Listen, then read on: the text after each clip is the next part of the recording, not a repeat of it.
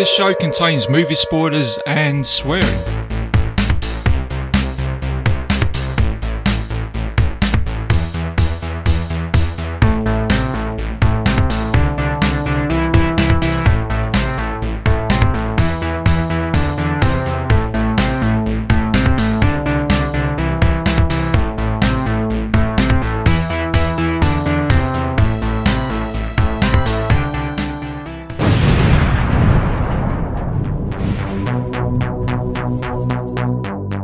You know what, Dan? It just seems to be a sort of pattern here, because I think we're on to sort of episode 6, and I just seem to be, every time I speak to you, I seem to be sort of stripped down to my pants, almost naked, sweating. Do you know what I mean? Just saying. You know what, RJ? I have that effect on people, especially when podcasting. Hello, and welcome back to another episode of Bite Size Cinema. I'm your host, RJ McCready, and for this episode, I'm going to be taking you guys back to a year in 1985 to look at Richard Donner's and the amalgamation of Steven Spielberg's cult classic adventure treasure hunting movie, It's Got It All, and that is The Goonies from 1985. And joining me today for the show is Dan Bone from the podcast on Haunted Hill. Dan, how you doing, buddy? I'm doing the truffle shuffle. Hey! You turd! I'm doing really well. Thanks, dear. RJ. How are you doing? I'm doing fine, thanks, mate. Yeah, like I said, I'm just sweating here in my pants on the other side of the mic, talking to you, which is always good, mate. Just opened up a beer. Always a pleasure. Looking forward to this episode. Here. So, but yeah, no, I've been busy, mate. I've been recording a few episodes. Recorded with Gary yesterday. We did The Thing. Like as you probably already know, looking at your post earlier, I've never said the word "fuck off" so much in this show. Talking to Gary. No, well, I mean the episode started with you two telling each other to fuck off, and I thought, well, this doesn't sound good. I thought they both really liked this film, so I don't know how this is going to happen. And then. Because, God bless Gary, he stepped in for me, because unfortunately Pete couldn't make it. He had some other things to do. So Gary said, yeah, I'll jump on the show with you. I said, would you be ready in about 20 minutes? He said, yeah, not a problem, And, God bless his heart, he'd just come off from a night. So, but he started to fire up by the end of the show, and you could probably hear that in the last 5 minutes when he totally offended Court Psyops. Do you know what I mean? He said, fuck, that guy can fuck off. That was hilarious. I loved it. That dude can go fuck off as well. He goes, holy shit. I've started the Legion podcast war. Oh my God, watch out. So, oh my God. But it's all good fun, Jesus. Man. But how you doing anyway? You right? You been keeping busy? You been watching any movies? Yeah, pretty busy. I've got my bathroom at the moment. It's been renovated, and it looks like something out of Wrong Turn because they've stripped the walls back, and there's all these little wooden bits behind the walls. And I was worried I was going to find like a skeleton or something. Oh my God. Yeah, it's not good. But so I'm kind of washing in the sink at the moment. I don't mind telling your listeners that. I've got no shame. I'm kind of having to wash in the sink for the next week because I haven't got a bloody bathroom, really. I won't tell you where I'm going to the toilet. That's private. But as long as your beard's okay, Dan, that's all I'm worried about, mate. Well, I gave it a good wash. Give it a good wash in the sink. That's the main thing. So what you're telling me, you got two dudes tied to the bathroom floor, some guy tied around your toilet on a chain with a hacksaw or something like that, is it? Hey, come on, man. I told you to keep that private. Well, I might just... I'll keep that in the show, man. Do you know what I mean? Oh, that's good stuff, man. And I noticed that you posted online the other day, or yesterday actually, you watched The Void for the second or third time, I think you said. Yeah, Matt. I mean, The Void from 2016. I think it's actually probably the third time in the last 6 months I've watched that. I don't know why it keeps coming back into my watch. It was on the Horror Channel, and I just can't get enough of that film, really. And the more I watch it, the more I really appreciate what's going on with it. Yeah. It's a really great movie, and I think I said to you, for me, it starts off a bit like Halloween 2 in the hospital, trapped in one environment, and you've got that thing element, which then plays into the sort of middle and the end of the movie with the creatures and the mutations, all practical effects, really. There's very little CGI. And just goes off into this whole other place. And I still have yet to watch Colour Out of Space, but I know that it's probably going to be quite a lot like the end of The Void. Yeah, The Void is amazing. Yeah, I think The Void, I think it was made by 2 special effects artists who took their hand at directing. But it was, you can see it's heavily focused on the special effects. And you're right, the more I watch it, the more I enjoy it. And I think it's getting a little bit of a cult following now with people. And I think it's just a couple of guys that just thought, let's make a movie for the fans, practical special effects, you've got the Thing elements in there. There's a bit of Assault on Precinct 13 in there as well, I thought, which was pretty good. I'm always a fan of that. Totally. Also, H.P. Lovecraft. It's always good to see a H.P. Lovecraft movie, isn't it? Wherever you look. Love some tentacles. Tentacles, not testicles, eh? Well, I love them both. Oh, yeah, I know. That's sexist the other podcast. Thing about The Void. That's right, yeah. The other thing about The Void is we talked about VHW, which you actually did a bite-sized review of, and it's got that John Carpenter movie that wasn't directed by John Carpenter vibe with it, hasn't it? The Void. Yeah, absolutely. It's just very much that old school gritty feel to it, which we love. Obviously, I think you're a fan of John Carpenter films. I'm pretty sure I've heard you talk about him at least once in every show. I think I might have mentioned that once or twice, if not on every show that I talk about. There's always a John Carpenter element on it. No, but I think you're right, mate. Absolutely. I think this would be the sort of movie that I would kind of expect to see from JC.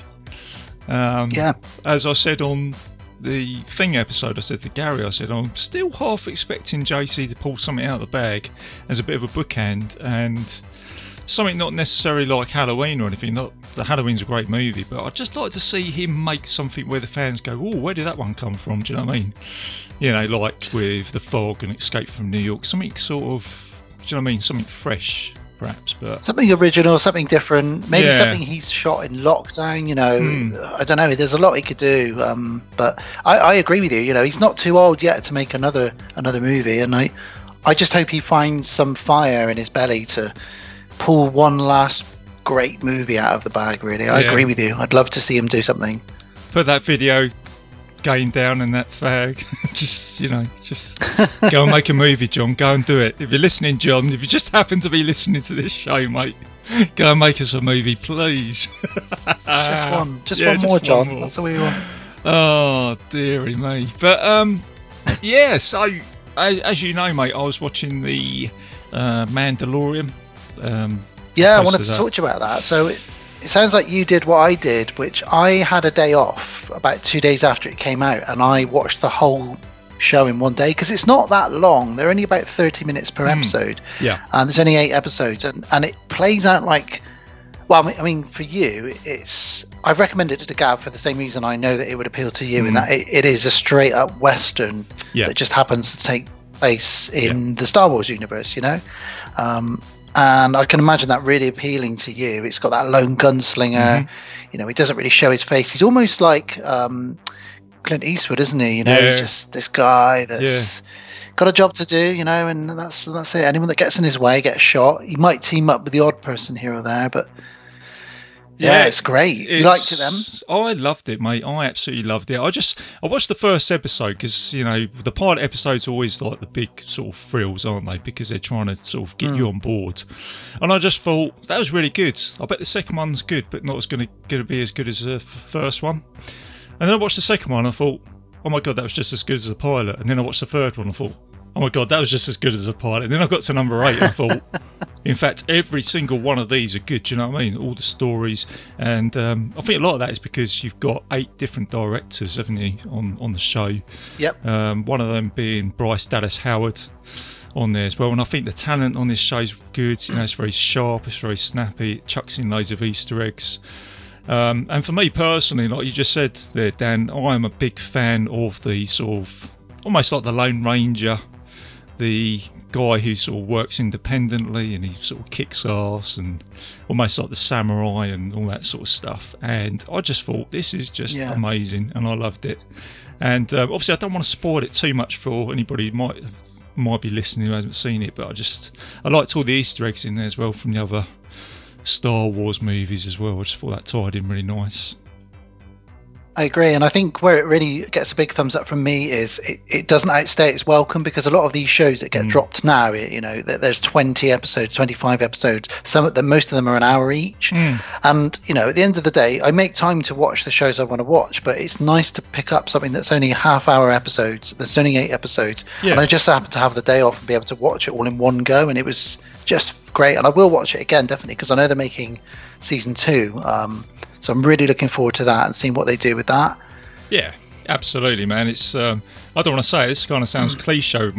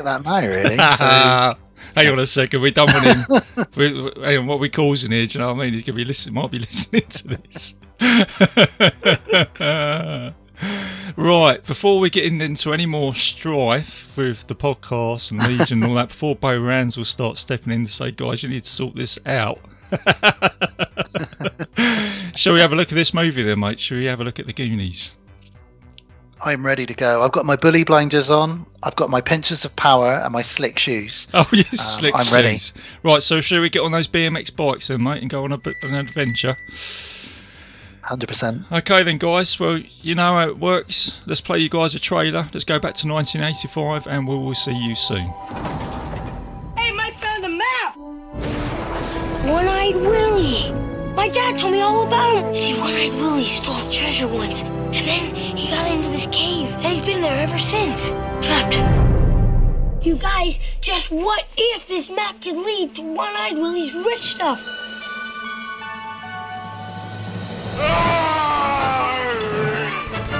I'm setting booty traps. You mean booby traps? That's what I said, booby traps. I want to go home. Don't say that! Goonies never say die!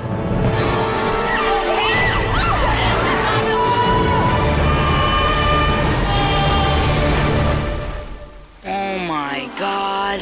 From Steven Spielberg. The Goonies. Do the truffle shuffle. Come on! Do it!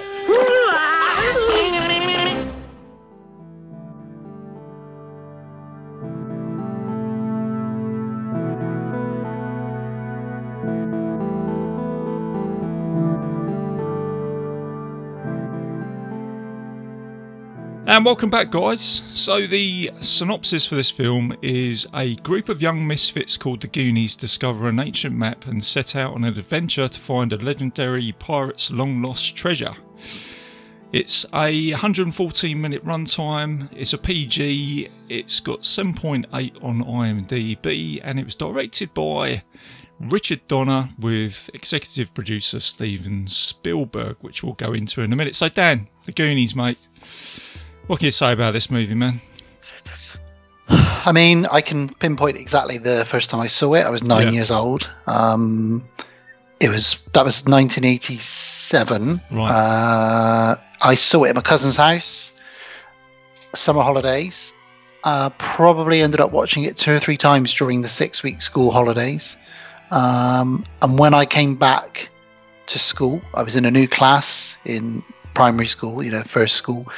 And it was all I could talk about, to the point that we had to do a journal every Monday. We had to write sort of a page in our journal about what we'd been up to that weekend. And I would just draw the pictures of the Goonies and write about their adventures, whether I was regurgitating the film or writing new adventures.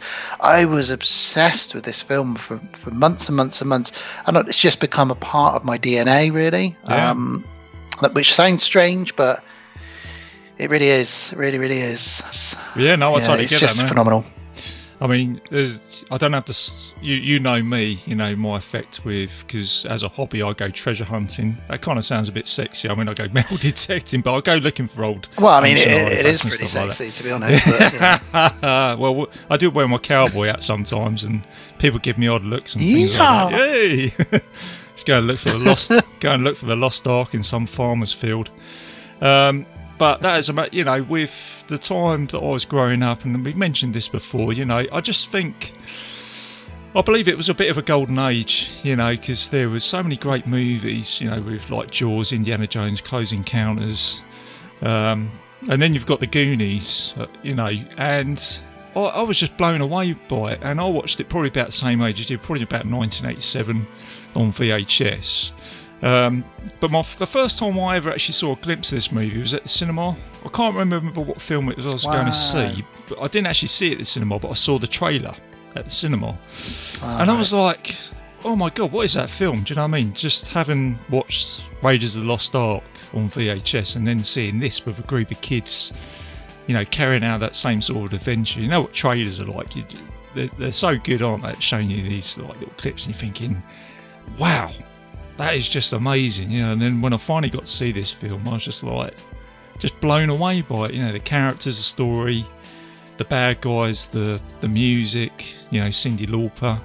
Good enough for you. It's that movie. I was just listening to that just before we started recording. Actually, it's great, really great song. Actually, great soundtrack all round. Yeah. So yeah, and the other thing, Dan, I watched this a couple of days ago, and I just keep thinking I can't really. There's no other film like it, is there? I mean, there's other treasure hunting movies, but you're right. It's got elements of Indiana Jones and lots of other things, but you're right. There's not quite a lot of films have tried to do this since then. Even Stranger Things, stuff like that. But this movie, what you've said is correct. I agree with you 100%. The cast, the score, the action, the adventure, everything. But I think what this movie's got, which a lot of movies struggle to create, this has just got a natural fun or a natural flow. Do you know what I mean? It's just so fun from beginning to end. There's no let up for fun, and that's what a 9-year-old me and a 9-year-old you, that's why it's captured us, because it's just non-stop fun. Doesn't matter about the action or the comedy or the acting or anything, it's just fun. Yeah, that's the key word here. And it's also got a bit of a, in the words of Gary Hill, and I like this word that he uses, it's not a, it doesn't want to call it a safe movie, but this film lets the kids be sort of adults and the heroes and deal with possibly danger, if that makes sense. Do you know what I mean? I think Ricky Morgan might have mentioned that well. Like in the 80s, kids were allowed to just go out, go on these adventures and take on the bad guys and deal with it, and they kind of rise to the level to deal with that, don't they? Do you know what I mean? You know, with the Fratellis. You know, like it's 100%. I mean, we've seen it in E.T., we've seen it in a bunch of movies where the kids are the ones that know what's actually going on, and the adults are just these bungling fools around them that just don't really have a clue. And we see that all the time, and that's what these sort of movies really appeal to us as kids. You know, Flight of the Navigator, whatever it is you want to say. The kid's the one that's at the heart of the adventure. The kid's the one that knows the score, and you know is either being chased by or chasing down the bad guys. The adults are just kind of there at the beginning, and they're at the end like, "Oh, you're safe, thank God!" And it's like, "Yeah, but I've been on a massive adventure, hey!" Yes. And that's why we love this movie as kids. Actually, you hit a good point there. I think someone, I don't know if you mentioned that on your show, I heard it somewhere, where someone actually said the Goonies, there isn't actually any adults to help out these kids as such. Do you know what I mean? I know you've got, not at all. I know you've got Sloth with Chunk, but you don't actually have any sort of main sort of protagonist who's sort of leading the way, which you might have in another movie, if you know what I mean. So you might have kids with an adult as a sort of swashbuckling sort of hero leading the way, but this is just totally left to the kids to deal with, isn't it? And then you got a lot of, you know, the Fratellis, and then you got this other sort of arsehole character from the was it the tennis club? You know, that, I can't remember his name now. The dude who's Troy. Troy and his dad. You know, what a absolute sleazebag. Which we'll get onto later on. But yeah, it's just good. It's just, I think it's good story making, and like I say, you got the Cyndi Lauper soundtrack in this as well, and she took hold of the actual soundtrack herself. I know you got the instrumental score, which is very good, but she put in all the other bits as well. And like I say, every time I hear that song, I'm always on my BMX bike. You know, the Good Enough song. You know, you feel like you're going to go and look for some pirate treasure, and that's a testament to just getting the right song for this movie. Do you know what I mean? So you sort of, by the time you've watched the end of this movie, you're walking out the cinema feeling really good about yourself. Do you know what I mean? Thinking, oh, that's a real feel-good movie, you know. Strangely, Corey Feldman didn't like that Goonies Are Good Enough song. He was a massive Cyndi Lauper fan, right? You know, when they made this, and then he got the chance to be in the music video with her, and you know, he knew that this song was going to be on the movie he was in, but he said he didn't like the song. He said it wasn't as good as any other songs, and it was a silly song. But I think in retrospect now, he looks back and thinks, yeah, it's very strange. I mean, Corey Feldman's a very strange guy. We talk about him on almost every episode I'm on with you, because he's, I mean, what's this now? The Lost Boys. Oh yeah, I was going to say, yeah. Teenage Mutant Ninja Turtles. Yeah. And now this. Yeah. Welcome to the Corey Feldman podcast with Dan and RJ. Well, we are in his fan club. We've talked about that. This episode we're talking about Corey Feldman. I was just going to say, this episode we're talking about Corey Feldman's new album. Please. Can we do an episode on his music? I'm happy to join. Well, yeah, we can put that together, mate. I'm very sort of open with stuff like that. It's not a problem at all, man. Oh dear. Well, that's the other thing, isn't it? It's the cast and it's the characters, really. You know, as a kid, we didn't really know the cast, you know, but now we know that this is littered with great actors. You know, even the Fratellis. We've got Joe Pantoliano, we've got Robert Davi as well. Yeah.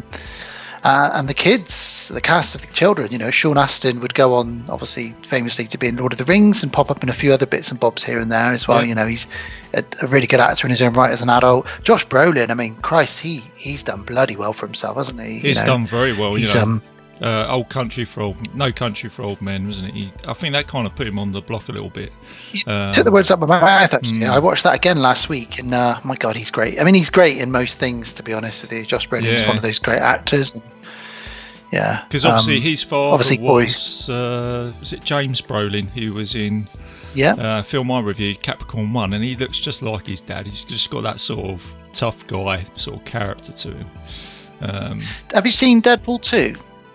Yes, I have. Yeah, that's right. He plays. Can't remember the name of the character. Cable. That's it. He also plays Thanos, doesn't he, in the Marvel movies? He does. As well, so. But yeah, no, I think they've Data. You know, again, he was in. I think he was in Temple of Doom before this, wasn't he? I think he did this before the Goonies. Short round. Short round. He's probably the character I wanted to be the most when I watched this. Do you know what I mean? Sort of the guy with all the gadgets. Oh man, he was the one, wasn't he? In this, like when I watched this, I always kind of wanted to be as cool as Mouth, but Mouth was a bit of a dick, Corey Feldman. So really, you want it to be either Josh Brolin or you want it to be Data, because Data had all the gadgets. He had the James Bond music playing, and although he didn't get it quite right, you were with Data because, you know, especially that scene where he says, "Hang on a minute," and they say, "What are you doing?" He says, "Slick shoes," and it actually works, and he slips them out, and you're like, "Yes, woo!" And he's got those that torch in it that comes up. Hey, I was just, taking on these two guys one night, wasn't it? Oh, damn, the batteries don't last that long or something. Oh, Data. Oh, man. I'd love to have his trench coat, actually, with all the badges on it. Do you know what I mean? That's pretty cool. He's a badass, man. He's an absolute badass. An absolute badass. But like I said to you before, mate, it's I would take that as a childhood actor. I think, do you know what I mean? Doing those two roles, being Data and Short Round out of Indiana Jones, man, that's it. That's my career done, you know? And he's gone on now. Ke Huy Quan has gone on to... He's a martial arts fight choreographer in movies, mainly Hong Kong movies, but some American movies. Oh, right, okay. Yeah, so he's still working in film, you know, and he's still doing... He doesn't act as really, if at all. He may do the odd doubling or something, maybe in a scene, but he's mainly a choreographer for martial arts fight scenes. So he's gone on to do really well. I think the only one that hasn't gone on to act is Chunk, who is Jeff Cohen. He's now a lawyer, an actor's lawyer in Hollywood. That's it. It's very interesting. The other thing I was going to say, Dan, every time I watch the Goonies, I don't know if it's because I've watched it as a kid, but even though I'm an adult now, Brad always seems like the older brother. Do you know what I mean? I watch it and I just think he still seems like the older brother. He doesn't seem like a kid to me. He just seems, I don't know if that's just like, again, a testament to how he's acted the role or whatever, or me watching it, remembering it as a kid, but he just seems like, do you know what I mean? That's just setting the test of time or whatever, you know. I think it's a combination of Josh Brolin's acting, but also I think the writing, because, and I was going to bring this up actually, is that although he's the big brother in this, and obviously Andy and Steph, they're like kind of slightly older, those three, than the rest of the kids.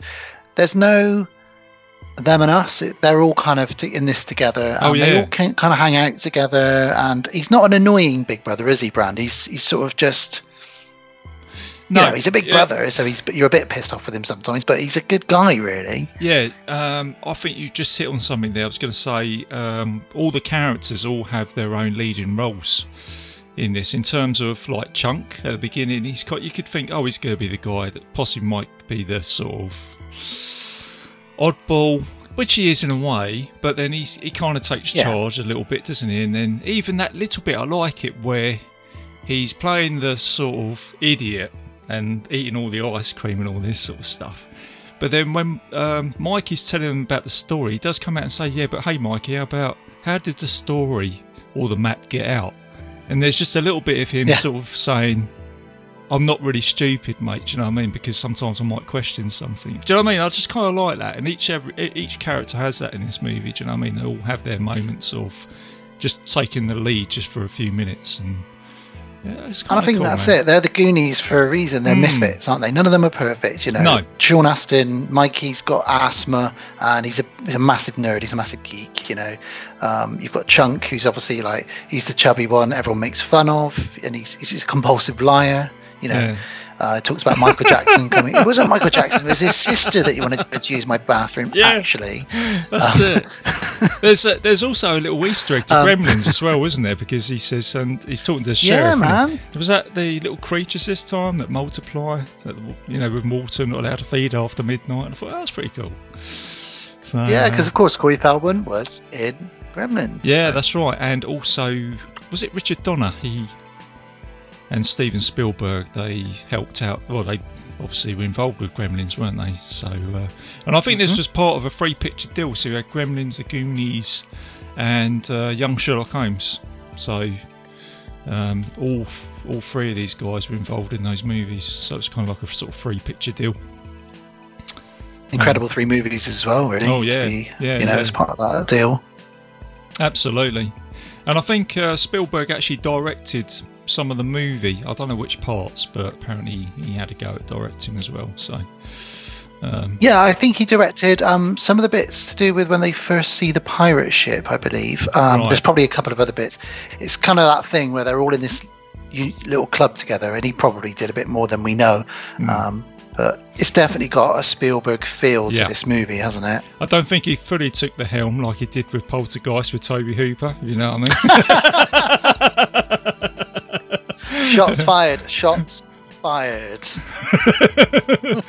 Wasn't so much cocaine floating around.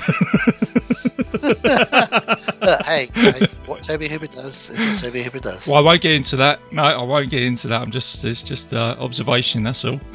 It's only what I've read on the internet. Just for the show.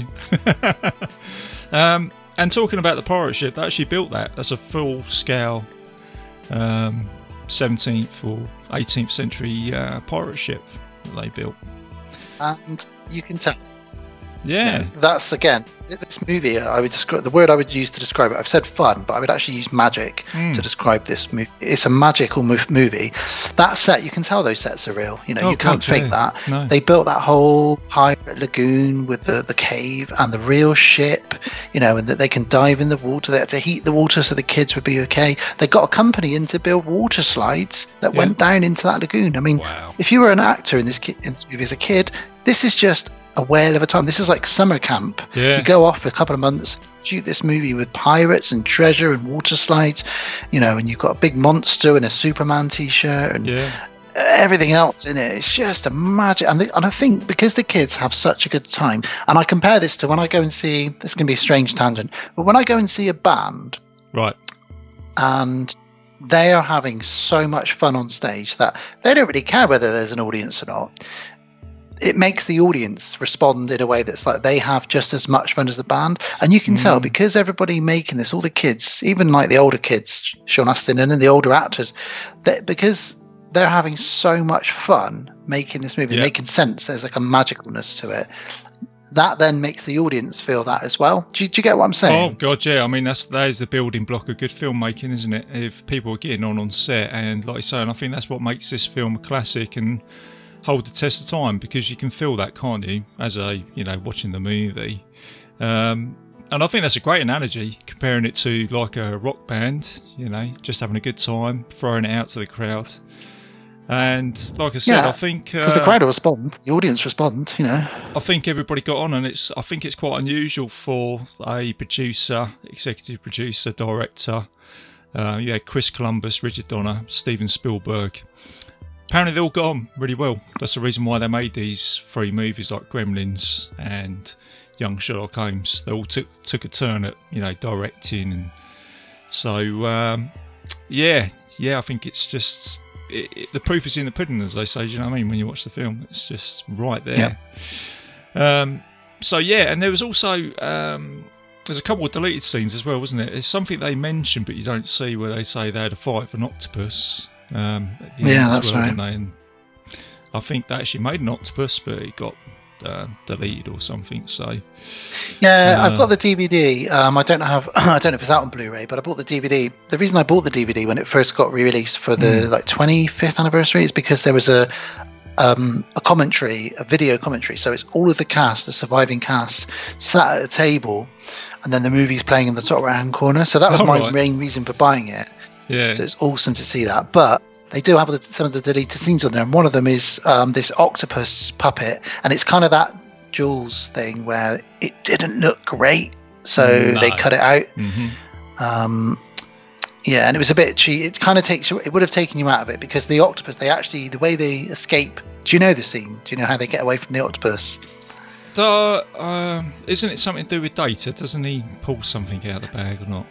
One of them pulls out a Walkman, a cassette Walkman, and plays music to the octopus, and it starts sort of dancing, and it dances away from them, and it just. I mean, you can probably YouTube the scene. It's not particularly very well done, and I'm glad they cut it, to be honest. It's out there. I don't need a breakdance on octopus. What's the other thing I was going to mention with this? That's the other thing. You mentioned Jaws. So there's lots of Easter eggs in this movie from other films. I mean, there's obviously E.T. with the kids on the BMX bikes. Yep. Something to do with Back to the Future, somewhere, Jaws. So all the other films that these directors have made, there's some, like we mentioned earlier with Gremlins, they somehow tied it in. The other thing I noticed as well was, it's probably not an Easter egg, but it's just Mikey's yellow rain jacket. And I just thought, kind of a little bit of a nit thing there, possibly, with Stephen King, do you know what I mean? I mean, maybe Stephen King, I don't know, yeah, maybe he... Especially because the book was written before this film, but the film came out, the first film, the 90s TV movie came out after this, so maybe they borrowed it from this, maybe, yeah. Because that's the only other thing, where I sort of see, as I said earlier, try and compare this with another movie. It's possibly like It, where the kids have, dealing obviously with something rather more evil, as opposed to the Fratellis in this movie, but you know what I mean, it's got that same sort of thing, isn't it? You know what I mean, group of kids in a town going on adventures, and then things start ramping up a bit. So one more modern movie that came close to me, and it's a real divider for audiences, but I really loved Super 8. Had a real 80s Spielberg-ness to it. Did you like that? Yeah, it's funny enough, it's one that goes under the radar, isn't it? I watched it once at the cinema. I think it come out about 10 years ago.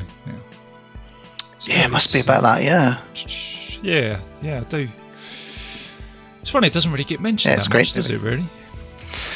No, I think some people just say like, oh, this is a blatant rip-off of, an amalgamation of this, and this. But to me, it did it kind of good. I quite enjoyed it. One glaringly obvious Easter egg, which I only really picked up on a few years ago, is the fact that obviously Richard Donner directs this, and Sloth is wearing a Superman T-shirt, and you hear that Superman theme tune, and that's something that really only picked up on in the last probably in the last 10 years. I really put the puzzle pieces together, really. Yeah, that's right. I think, did Richard Donner have something to do with the Lost Boys as well, as a sort of executive producer? Why do I think he was involved with that as well? You might be right. I'm not always as good with my producer credit knowledge as I am with other sort of bits and bobs, but you might well be right on that. Saying that because in Lethal Weapon, which he directed, he's got the Lost Boys in the background on the cinema. That's right. So I'm just thinking there's a little bit of time there, but there you go. There's a bit of trivia there. So, it's all good stuff, man. So should we have a look at this movie then, Dan? Should we have a chat? I think we should get on a pirate ship and have a look at what's going on. All right, Dan. Well, listen, man, because I always love your storytelling. Take us away, man. Take us back to Astoria in 1985. Well, try and keep up with me because this is a fast-paced story, isn't it? Something that you've mentioned is, and some of the movies we've covered together on your show, is this movie starts off like a lot of movies end. Yeah. Prison Break, car chases, police, gunshots. And you kind of feel like this would be the end of a really good movie, but this is just the beginning of this film. Do you know what I mean? They kick it off as they mean to go on, really. And doesn't let up at all. That's where probably Steven Spielberg comes, isn't it? Do you know what I mean? He's kind of got that sort of... He kind of manages stuff like that, doesn't he? So, yeah, and that's good stuff, isn't it? That's like you say, we're introduced to the Fratellis, aren't we? Good old mother of Fratelli. Well, the first scene is a scene that often is cut when it's shown on TV. There's an edited version because one of the Fratelli brothers is pretending to have hung himself in prison. Yeah. And that's obviously quite we're starting a kids movie off with a guy having committed suicide in a jail. Yeah, and you know. I kind of get that, I guess. Really, yeah, that's right. Yeah, because it's before the watershed, as we say, isn't it, on TV? It usually gets shown about sort of... I mean, in the 80s, anything goes, really. Back in the day, a kids' movie was just as much swearing and nudity sometimes as like something rated 15 in the UK. You know, it's just crazy, really. Yeah, we weren't stupid then, were we? We were in touch with stuff. We knew what was going on, didn't we, as kids then? So... Yeah, we knew stuff was bad. We knew stuff was wrong. But yeah, so we start off with Jake Fratelli of the famous Fratelli gang, the Fratelli family. And we're going to find out a bit more in a minute. But yeah, he pretends to hang himself. When the cop comes in, he obviously knocks out the cop. And outside, so he's played by Robert Davi, who's a great 80s icon, isn't he? He just shows up in so many 80s movies. Yeah, he's brilliant. He's in Die Hard, isn't he? Agent Johnson, no relation. I love him. I love Robert Davi. He's brilliant. And his brother is Joe Pantoliano, who is in the Matrix movies and a couple of other movies as well. He's a big actor as well. That's where I recognised him from. That's right. Yeah, so they're trying to break him out. Him and Mama Fratelli. Oh, she's a beauty, isn't she, Mama Fratelli? That's it. Gary's Hill's balls will be dropping right now, won't they? mine will be going up when I see her, RJ. Mine will be going back up. Gotta love Mother Fratelli, huh? And this score just kicks in, and straight away you get that Spielbergness from the score, and it's not a John Williams score or anything like that. There's just something about the score. You know, you're in for an adventure. It's a very powerful score, isn't it? It really does make you feel like you're going on an adventure, doesn't it? You know, just really. I was listening to it in the garden earlier, and I just thought, oh yeah, here we go. We're going. This is a Goonies adventure now. Do you know what I mean? It's fantastic. And it's a great way to introduce the Goonies now, because as this police chase across town happens, we get to meet the Goonies in various, you know, we got Data's at the junkyard trying one of his gadgets, which doesn't go right. Chunk is projectile milkshaking his milkshake all over the room. I mean, how does that... Even when I watched this as a kid, I was like thinking, what is going on there with his milkshake? How do you do that? I tell you what, it's a shame that Jeff Cohen, who played Chunk, didn't go on to do more, because he was such a great comic timing, you know what I mean? Like, he was so funny as a kid. Fantastic. I would love to have gone on. He could have been like another, maybe, I'm not saying this because of his size, but he could have been like maybe a bit of a John Candy, or, you know, I don't know. It was just something funny about him. He seems to have the timing nailed down. Yeah, you could have really almost seen him in Stand By Me or something like that, couldn't you? As the classic. Is it El? The sort of big lad in that. I can't remember now, but yeah, you could almost see him in that. Oh yeah, I know the guy you mean. What's his name? I can't remember his name. Why'd you bring a brush? You don't even have any hair, isn't it? Oh, you guys, I dropped the comb, guys.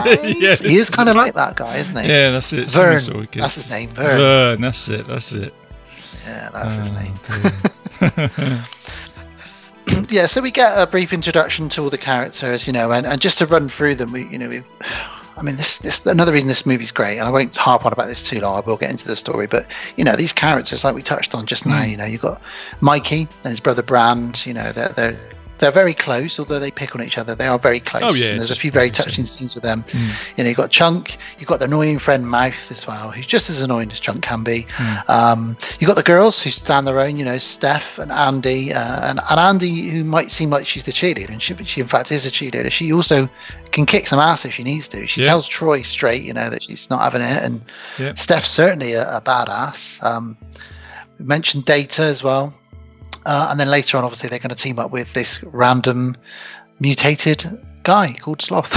Yeah, which that's is it. Just weird. That's everybody, yeah. And that's just a weird way this movie goes, isn't it, with Sloth? It works, but it's just, again, as a kid, I've never seen anything like that in a movie. Do you know what I mean? As a sort of character. I mean, I can't think of a film where they've kind of teamed up with a monster halfway through. And I just mean to call him a monster because he's not, but he is kind of the monster of this movie. Yeah. But he's a gentle giant. And, That's and right. yeah, they're probably...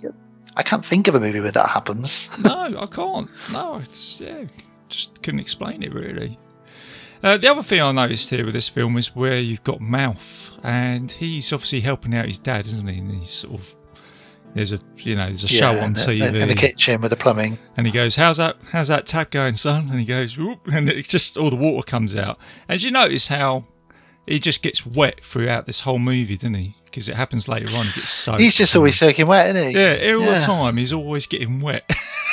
So I don't know whether it's just done on purpose or not. I don't know, but it's just one of the things I noticed. Maybe that's a reference to Gremlins, maybe. I don't know. Maybe they're getting him wet and he'll multiply and become several Corey Feldmans running around. That's all we need, isn't it? And you, Teenage Mutant Ninja Turtles, perhaps, I don't know. I don't know. Yeah, I don't know. Yeah, maybe that's... So you got the introduction. Pizza Dude. There's Pizza Dude. I love being a turtle. Oh, brilliant. The way this movie feels for me, especially watching it more as an adult, is it does feel like they just kind of press record and let the kids just go for it, because the scenes just feel very natural and ad-libbed. Yeah. And we start off with Bran and his brother Mikey, and we find out that this company are buying up all the property in the area. They're going to basically bulldoze a lot of the properties and turn it into a big golf course. So, the life they knew, they're all probably 10, 11, 12, maybe the oldest. The life they knew is about to come to an end, and they're all going to have to relocate in various parts of America, and they're all going to miss each other. They're going to miss that life. So they're a bit sad about that, and they all kind of congregate at Bran and Mikey's house. Hey, Mouth Mikey. turns up. Yeah, that's it. Yeah, he comes in. Hey, Mikey! Hey, Mikey! Hey, Mikey! Mikey! It's supposed to be He's just brilliant cruising, in this. but no. You have to go and flunk it all up. It's Big Brother, isn't it? It's just great. And he's just very 80s, isn't he? He's got his can of Pepsi. He's got his Purple Rain t-shirt on him with Prince and all that. Do you know what I mean? It's just really... It's like a mini sort of Star-Lord, isn't he, from Guardians of the Galaxy? Do you know what? He reminds me of mini Styles from Team Wolf. Team Wolf's best mate, Styles. He's a bit like him as well. Like that cool guy. It's a little bit too mouthy. Yeah. It's great. And then, like you said earlier, old Chunk turns up as well, doesn't he? Oh, he does, doesn't he? Oh. And they say, because Mouth's so mean, he says, we'll let you in if you do the truffle shuffle. Well, everybody who's even if you haven't seen this movie, you know the truffle shuffle. And it's very mean. But it still made me laugh. When I reviewed this the other night, I made my notes. It still made me laugh when I watched him do that. I don't know why it makes me laugh. It's a fat kid jiggling about, but it makes me laugh so much. I love it. It's brilliant. And Mouth's sort of saying, even better than the time when Michael Jackson came round your house. It's just all these things that he's saying, isn't it? He's such a liar, isn't it?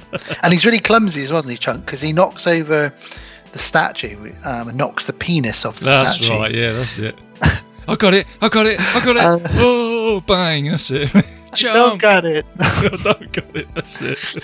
And when Mikey says, that's my mum's favourite piece. Yeah, that's it. Mouth's like, you wouldn't be here if it wasn't. Yeah, that's it. Yeah, that's it. He's doing like a sort of Groucho Marx impression. That's it. Oh, dearie me. And then last but not least, it's time for Data to make his grand entrance. So he uses a little grappling hook to swing down through the window, but he just crashes in through the screen door, knocks everything over. And this is what causes the statue, I think, to fall over properly and break the penis off. So, yeah, it's... As you said earlier, mate, it's a full-on couple of minutes, isn't it? There's a lot going on there, isn't there? Do you know what I mean? Stuff you probably miss as well, isn't there, really, when you watch it? There's just so much going on. There's no lead character. They're all very much at the forefront. Amalgamated, aren't they, as a group, aren't they? Yeah, I totally agree with that. One of my favourite gags now, one of my favourite sort of parts really is quite early on, is this next scene where Mikey's mum comes home with Rosalita, who doesn't speak English. She's Spanish, and she's there to help them box up the house, And she says, do any of you boys speak Spanish? And Mouth says, yeah, I speak. And he speaks Spanish very, very well. So she says, come with me and help translate everything I'm going to be saying to Rosalita. Yeah. And this bit is just... And again, this is a kid's movie. So he walks in the bedroom and she says to Rosalita, okay, Mikey, tell her that everything needs to be taken out of this drawer, and this drawer, the pants and socks, blah, blah, blah. And Ralph says something in Spanish and the subtitles say... Okay, so the speed and the heroin go in this drawer. The cocaine goes in that drawer. The marijuana goes here. And you must always separate your drugs, okay? And Rosalita's like crossing herself, like, what is going on? They walk past the attic and Mum says, and this is Mr. Walsh's attic. He doesn't like anybody going up there because he keeps all of his sort of museums and antique stuff up there. And Mouth says in Spanish, never go in the attic. This is full of Miss Senor Walsh's dangerous sexual torturous devices. And she's totally buying into this as well, isn't she? She's got that look of shock on her face. It's just magical. It's just so funny. And that bit goes on for a little bit longer. It's just hilarious, really. I absolutely love that bit. Kids get sad and they decide, let's go up in the attic and let's look at all that cool stuff that your dad has got, because you're moving out soon, we're not going to be hanging out anymore soon. So it turns out that Brandon Mikey's dad is like a curator for a museum. Yeah. He's got loads of cool shit. Ooh. I tell you what, RJ, you would probably love to go up in that museum, wouldn't you? You took the words right out of my mouth, mate. Yeah. I knew it. In fact, could imagine you snooping right there. I could almost have something like that up in my loft with all my treasures and stuff like that. And I absolutely love all that sort of stuff. I really do. I love going to museums and seeing all this old stuff. I was like, wow. So yeah, that's totally me, Dan. You are absolutely right, man. That is just me. 100%. I mean, that attic really is, if you're not already sucked into this movie as a kid, that attic scene is going to really suck you in, because it's full of maps and treasure and those plasma balls, and they're all laser beam looking around. Ooh. And it's laser beams. What the hell? That's a bit of 80s for you, isn't it? That's the other thing here, Dan. Someone mentions, hey, we're just going to have a radioactive summer, guys. What's going on? Do you know what I mean? That's the other thing about, what was going on in the 80s, what we was afraid of, what we said in the other episodes, you know what I mean? So sewers, radiation, and quicksand. Laser beams and all that sort of stuff,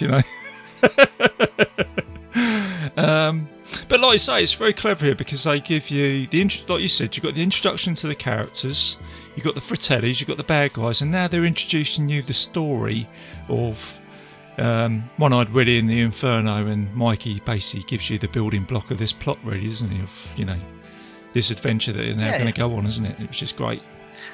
And it's a very old story, a pirate treasure, that kind of stuff. We've seen that done in a bunch of movies before and after, but the way this is just brought into modern times in 1985, and a bunch of kids. And Mikey's a dreamer, and he basically says, if we can find this treasure, we can save, like you said earlier, the kids could save the day, because the adults can't afford to buy out this company. No. But if we find this treasure, we could do it. Yeah. And he's a dreamer, but something about him, he kind of becomes the leader of the gang, really. Yeah. I've always seen him as the leader. This is the point where he becomes that. That's right. He's got the old doubloon, isn't he, in the map, and he tells a story, obviously, and then they talk about Chester Copperpot, don't they? I have the key to One-Eyed Willie, isn't it? Do you know what I mean? And they're starting to believe the story a bit now. And again, as a child, I never got how rude that pirate's name is, but as an adult, anytime they say One-Eyed Willie, I'm thinking, brilliant. That is hilarious. It's great. It's a great name. And then, of course, Mikey just flicks the old doubloon, then he goes, 1642, right, here we go, let's go. Do you know what I mean? And you also get the two, Troy's father turn up as well, doesn't he? He turns up with the umbrella, and he goes, is your mummy home? And then Brad he has a great line here. He goes, no, actually, my mum's out buying diapers for all these kids. You know what I mean? It's great, isn't it? But it's got a real serious element to it as well, because he says, give these papers to your dad. And Mikey says, what are the papers? And Brand says, none of our business. It's Dad's business. Yeah. They know that they're going to they just unfortunately know that they're pretty much defeated, and this is why they think, well, this is our last chance, really. As a kid, someone said, if we find this treasure, we could save the town, and this is it, really. Yeah, it's a silly premise, but it's a kids movie, and it works so well. And I remember watching it after this scene because Mikey, it's a nice brotherly sort of love, isn't it? Because Brad, he just drags him across the veranda, doesn't he? Just this scene where he's like, he's pretty physical with him, isn't he? I always thought as a kid, I thought, what is he doing with him? Do you know what I mean? You know what? My brother's 8 years younger than me, and not now, because he's about 4 inches taller than me now. My brother, maybe even 5 inches. He's 6. I'm about 5'9". My brother's 6'1" now. My brother's pretty built as well because he's a tradesman, whereas I'm just this chubby 5'9" guy. But when I was younger, I would push my brother around like that and stuff. But there was always a brotherly hug, between them. And the same with these guys. There's that really touching scene where it's nice. After they deliver those papers, they know they're going to get evicted and etc. Mikey starts crying, and Brand just does that big brother thing, a genuine hug. That's all he does, and it's just such a touching scene. Yeah, it's nice. You got, like you say, you got the humour and you got the emotion as well of what it means to them to leave this place, doesn't it? So you've got all those elements, which again, makes this film, doesn't it? And I think it makes it the classic that it is. And then you've obviously got, then it goes straight into a bit of humour, doesn't it? With old Mouth, he goes, God, I'm depressed, doesn't he? He just got that. Oh, yeah. Chunk's just eating the old spray cream, isn't he? That's it, yeah. And it's just quick fire as well, because it's 2 seconds later, you got Mouth sat in the sink, and Brand turns the sink on and wets his ass. So, that's it. And again, he's got wet again. See what you mean, actually? It's another now thing. I'm noticing It that just keeps getting wet. Yeah, it just keeps on happening with him. I've not noticed that before. That's funny. And then you're thrown in with the Cyndi Lauper song now, aren't you? And I think this is good. Do you know what I mean? Good enough for you. It's great. Absolutely brilliant song. And they're playing. And this is where they decide to tie up Brand now, isn't it? Because they want to go off and find the treasure, and Brand's like, "No way, man! You're staying here. Mikey's got asthma. Mum's told me to make sure you guys don't go out." So they're like, "Oh, Brand, could you do whatever exercise it is?" And he gets his sort of chest pulley spring thing, and they wrap it around him, tie it in a knot, and they all run off. And then they slash his tires. Yeah. Well, they don't slash them; they let them down. And Mikey's like, he did 276 lawnmower jobs to get that. Oh, He's going to kick your ass. You know what, Dan? I never understood what he said. Because he talks so quick. Is that what he says? Is it 206? Yeah, he says he made 276 lawns to pay for that. He's going to kick our ass. Right, okay. I've finally realised what he said. So, yeah, okay.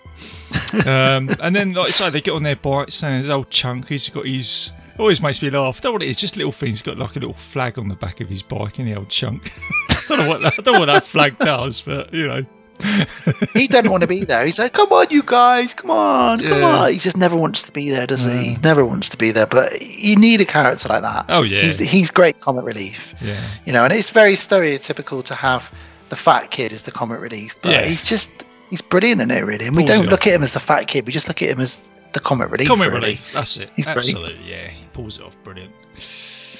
So they go off, don't they? Like I say, you've got the Cyndi Lauper song in the background, haven't you? Which, like I say, goes really well with this scene. And then this is where you get the first sort of step to try and find the treasure, haven't you? Where he's got like the doubloon and all that, isn't he? Well, it gets very exciting here, doesn't it? Because he realises that he can match up with the holes in the doubloon. He can match up the 3 rocks. And it ties into what was said on the map that Mouth translated from Spanish, which is, it gives you instructions of where to step and how many steps you need to take. So they realise that this old abandoned restaurant over on the edge of the cliff is where they need to head. And it's so exciting, like, wow, okay. Yeah, oh yeah. And like I say, it's they start doing what you would usually do in a treasure hunt as well, don't they? They start counting steps, don't they? Him and Data start love all that jumping shit. along. I absolutely love all that. Yeah. X marks the spot and all that business, And then obviously, like you say, they get to that old shack, don't they? With it's like an old restaurant, isn't it, on the coast? And yeah, it's an old closed down restaurant. But obviously, what they don't know, but they're soon to find out, is that it's currently the Fratelli family's hideout, and things aren't going to go well for them. Because Yeah, that's where they are at the moment. Got this whole scene going on at the same time though, where Brand manages to steal a little tiny pink bike. Yeah, that's it. I want my bicycle. I want my bicycle. Oh, man. But he's cycling down the road, and Troy turns up in his sports car with Steph and Andy. And now he's a pervert because he's spying on Andy's boobs, isn't he, through the rearview mirror. It's part of the reason she doesn't really like him. And then it's quite dangerous, he grabs Brand's arm and he just puts his foot down in the car and drags him along. And he just ends up firing off the edge of the hill over between some trees. I mean, he killed him. He could be dead, couldn't he? You know what I mean? It's it, yeah. So and then Troy just goes off. Troy's an asshole. Oh God, yeah, he is. He is one of those. He is a proper annoying arsehole in life, which I can't stand. I just thought I'd put that in there. I can't stand people like that. So there you go. Yeah. What a shithead. He's the father of that sleazebag in Die Hard, isn't he? You know what I mean? Whatever his name is. It's a Rolex. God almighty. Old Cokie McCokerson. Problem is, Dan, the unfortunate thing is there really are arseholes like that out there, but I won't get into that anyway. Back to the Goonies. Back to the Goonies. They're good enough. So the kids are afraid of this old restaurant, and while they're talking outside, they hear what is clearly a gunshot. Yeah. But one of them says, "Nah, somebody just dropped a pan. It's fine. Don't worry about it." That's it. Yeah, I think it's. I know it must be a bit later on, isn't it? Where Steph comes out and goes, "Chunk, I hope that was your stomach." A little bit like that. Yes. God. Well, we see as an audience, we do see the Vitelli sort of carrying a body out the back of their RV. Yeah. And Chunk, obviously at the beginning, Chunk saw this RV with bullet holes in it getting shot up, and he spots the RV again, doesn't he? And he's like, "Oh no, guys, listen, we shouldn't be here. There's something bad happening here." He's running. They don't listen to him because he's full of shit. Bullet holes. He's running around. Michael Jackson came round his house to use the bathroom, so they're not going to listen to him, are they? Let's be honest. That's it. He's the boy that cries wolf, isn't he, in this movie? So no one believes in him. He's the boy that cried Michael Jackson. And now I say that out loud, that sounds weird, and I'm going to just skip over that sentence and move on to the Goonies. Hey, mate, we'll keep on going. So they go inside the restaurant, and this is where we meet Mama Fratelli. Oh my God. And she's like, "You boys last?" And they're like, "Oh, no, ma'am. But it turns out she's going to pretend that this is just a restaurant that's just a bit run down. Yeah. Jake comes out and she says, "You boys hungry? You want some tongue?" And she sort of grabs one of their tongues, doesn't she? And she says, "Mouth's tongue, isn't it?" That's right. Yeah. And she gets them some water, and it's like brown water. Oh, yeah. And he's like, "Is this water?" And she's like, "What's wrong with it? It's wet, isn't it?" And then you got that bit where Mikey's like, "Can I use the bathroom?" And this bit, I used to do this to my sister all the time. You know, if I knew she needed a bit of a wee, I'd always like get 2 cups and do what Mouth does. And he's like, "Hey Mikey, you want to go to the bathroom, Mikey? Hey Mikey." He's just a cool character, isn't he? Do you know what I mean? Just sploshing it round. He's always got a joke, hasn't he? Brilliant. Yeah, he has. He's always got it. He's got all the lines, isn't he, in this movie? But Mikey's got it in his head that the treasure is potentially underneath this restaurant. So, and in a way, he's right. In a way, he is right. So he says he goes off to the bathroom and he gets a bit lost. Now, my notes here say Mikey goes to the bathroom to find One-Eyed Willie. That sounds wrong, doesn't it? Yeah. That sounds wrong. But you know what I mean. So, yeah, he goes off looking for One-Eyed Willie. And this is where he gets a little bit lost and he hears some strange sounds coming from another room. And this is where he sees this, what we don't really know what it is, but it's some kind of creature chained up in front of the television. Yeah. And Jake Fratelli is sort of feeding him. And then he says, "I'm not going to bother feeding you. He puts the tray down. He's tormenting. And Mikey sort of pushes the food over, doesn't he, to Sloth, and Sloth's like, "Yay!" Oh my. What a character! Can we talk about Sloth a second? What a fucking character! Jesus Christ! It's like I said earlier, it's just an unusual character. I don't think I've seen a character like this in any other movie. Do you know what I mean? I just can't. Every time I watch it, Sloth is Sloth, isn't he? It's just. It's like the Hunchback of Notre Dame meets the Toxic Crusader, the Toxic Avenger, with, I don't know, it's just very unique. You know me, I can usually pull something out of the bag when I'm reviewing a movie and say, this is because of this movie or that movie or something from the past, or this is homage in that. Hunchback of Notre Dame, but even though I can't, do you know what I mean? I don't know where this is coming from. Do you know what I mean? I'd love to have been in that script meeting, or that where they pitch the movie and they go, okay, great. So this is the kids. So they get to this point. Now this is the point where we bring in the monster. Yeah. And everyone says, the what? The monster. Yeah, they're going to have a big monster with a wiggly ear that's going to help them on the rest of the adventure. He's going to be superhuman strength. Okay. What's this monster called? Sloth. Yeah, it's okay. It's almost like it's a pirate movie, but I can't really see where this would come from in a pirate movie, because in all treasure hunting movies you kind of had bad guys, which I get, and you get the good guys, but you don't usually have a sort of monster or anything like that. And the only thing I can think of is it's possibly a Hammer horror reference, possibly, where you've got like a sort of Frankenstein sort of character who becomes a good guy. I don't know. I'm really lost. I remember. I remember being terrified of this scene and the first couple of scenes with Sloth, because until you realise he was actually a gentle giant, it's terrifying, really. I mean, obviously, when we get to see his face later, but also there's just his size and the way he sounds and the fact that he's chained to a chair. You think, well, Jesus, what is this thing? I don't know what this is. I mean, it's actually really dark to think that this is just their brother that they keep chained up. Really, it's really dark, isn't it? It's pretty screwed up, isn't it? When you think about it, that's right, and they're tormenting him. And the other thing, like you say, you said that. So Sloth has got the Superman T-shirt on, but if you notice that Jake has got a Indiana Jones fedora. So I'm just wondering whether there's a little tie between the two there. Yeah, so he's not that he deserves to wear that fedora because he's the bad guy, but that is definitely a little Indiana Jones reference. I mean, Jake, Robert Davi in this is terrifying. Never can a man sing opera and terrify me so much. The way he sings that song, he's like, and the kids are just like, oh my god! Like, especially that moment coming up where Chunk just stops the car. Him as an actor, I could have seen play. No, not many people could do it, but I could see him play Buffalo Bill in Silence of the Lambs.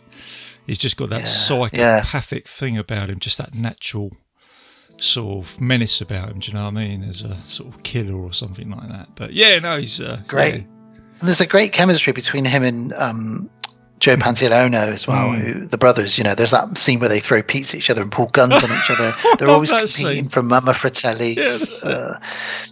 He's you're gonna shoot me over the pepperoni? Is that what you're gonna do? You're gonna shoot me about pepperoni? Come on. Yeah, like then she says, she slaps him. She slaps Robert Davi and says, "Come on, you two, pack it in." He's like, "You always take his side over me, Mama. It's because you like him more, isn't it?" She goes, "Yeah, of course I do." And she slaps him again. You're like, hang on a minute. This is a very dysfunctional family. I mean, apart from the fact they're all bank robbers, they're a very dysfunctional family. They're dysfunctional. They're the bad guys, and like I say, but there's a bit of comic relief between them. It's almost like something out of the Disney movie or something like that. When you got bad guys in the Disney movie, do you know what I mean? You got two bickering brothers. It's like that. It reminds me of something like that. You're right, actually.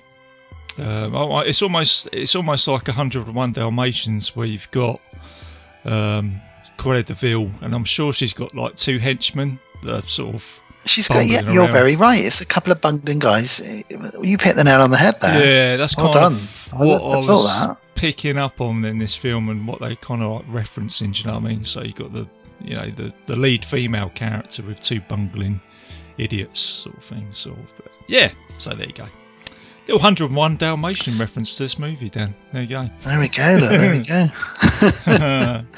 So the kids decide to leave the restaurant in a hurry. Mikey's obviously seen this monster in the basement, and these guys aren't very nice, these Fratellis. So they do leave, and outside they bump into Steph and Andy, and they're sort of, what are you doing here? And, oh, we got away from Troy. Troy was a dick. Brand also turns up because he's trailed them all the way to this restaurant, and they're in trouble. He sort of grabs them and says, you're all coming back with me now. So they but then they see that the Fratellis bring some kind of a body back out of it. I don't know, they're moving a body in and out, and there's lots of dodgy stuff going on. So they decide to go back in, and I don't really know why these kids have done it, but they go back into the basement. Oh, I know why. Because Steph stands on that rake with like a scarecrow's head on it or something. Yeah, that's right. That's it. They go into the basement, and I love this bit where Brand and Andy fall down and almost kiss. Yeah. And as they're about to kiss, it's really romantic. You just hear the kids go, "Shame, shame, know your name." That's it. That's kind of what you do as kids, isn't it? You know, with stuff like that. And then you get old Data, isn't it? He presses the machine, doesn't he? And it's like $100 bills coming out. Oh. $100 bill. $100 bill, $50 bill, $50 bills, $50 bills. Guys, we've got $50 bills, hundreds of $50 bills. And they're so excited they can save, the town. And then Brand comes over and says, nope, this is all counterfeit. It's all fake, isn't it? Yeah, that's it. And then obviously then they find the wanted poster. That's it. They find out it's Fratellis, don't they? And then obviously Chunk has a sort of calamity again, doesn't he? He sort of pushes over the water. Vase. I got it. That's it. Boom.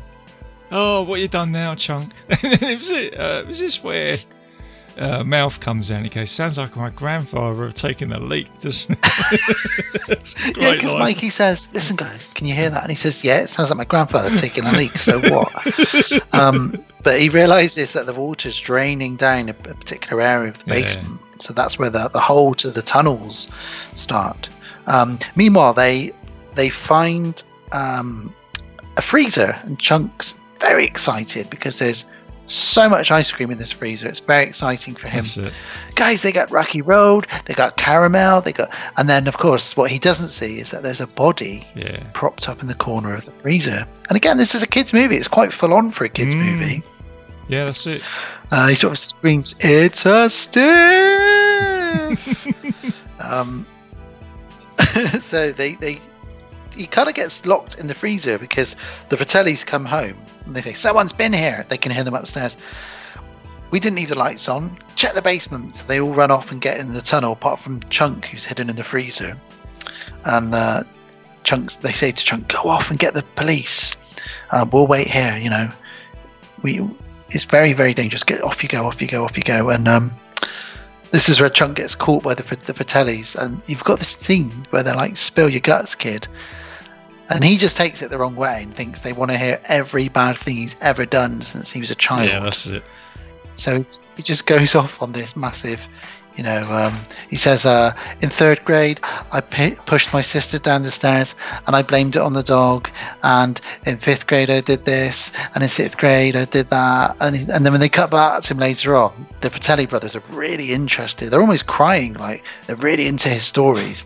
And then he says, and then the worst thing I ever did was I mixed up a batch of fake puke and I went to the theatre and I poured it over the top and I made loads of sounds that sounded like this. And then everybody started getting sick on each other, and everybody else getting sick on each other, and it was the worst thing I ever did. And it's just like, where did this story come from? Why is he telling these amazing stories? It's so funny. And that's where his role fits in, doesn't it? Where his storytelling is almost like trying to saving him now, isn't it, with the Fratellis, and it's kind of throwing him a bit of a red herring in a way, isn't it? So it's just great. It's hilarious, absolutely hilarious. Well, the kids start making their way through the tunnels now, so they're on the adventure now. We've been with this movie a long time, but the adventure's only really just started, and they go down these tunnels. They're very dark tunnels, and they're very Indiana Jones, aren't they? Oh, RJ, yeah, this is definitely Indiana Jones right now, isn't it? This is where it cuts into that. Yeah. And as I said earlier, it's where Data comes out, doesn't he, with his torch. And he starts telling this story. Bully blinders! The only problem is the battery's died down quick, isn't it? So, but then they end up finding some lanterns, don't they? Obviously from the old pirates, I guess, back in the day, and they get those light working, don't they? And well, like I say, you get some booby traps now, don't you? And they come across Chester Copperpot's body, don't they? And they find a key. And like you said, that's right. They find the skeleton key. We even get some bats thrown in, just for a little bit of an extra scare. Bit of a rabies mention again, isn't it? Another thing that we were fearful in the 80s. Rabies and quicksand. Watch out from both. And boulders coming down. And old Data saying, "I'm gonna plant some booby traps." And he goes, "What do you mean?" I said, "Booby traps. That's what I mean." He's going, booty traps. You mean booby traps? That's what I said. Booty traps. Yeah. It's so funny.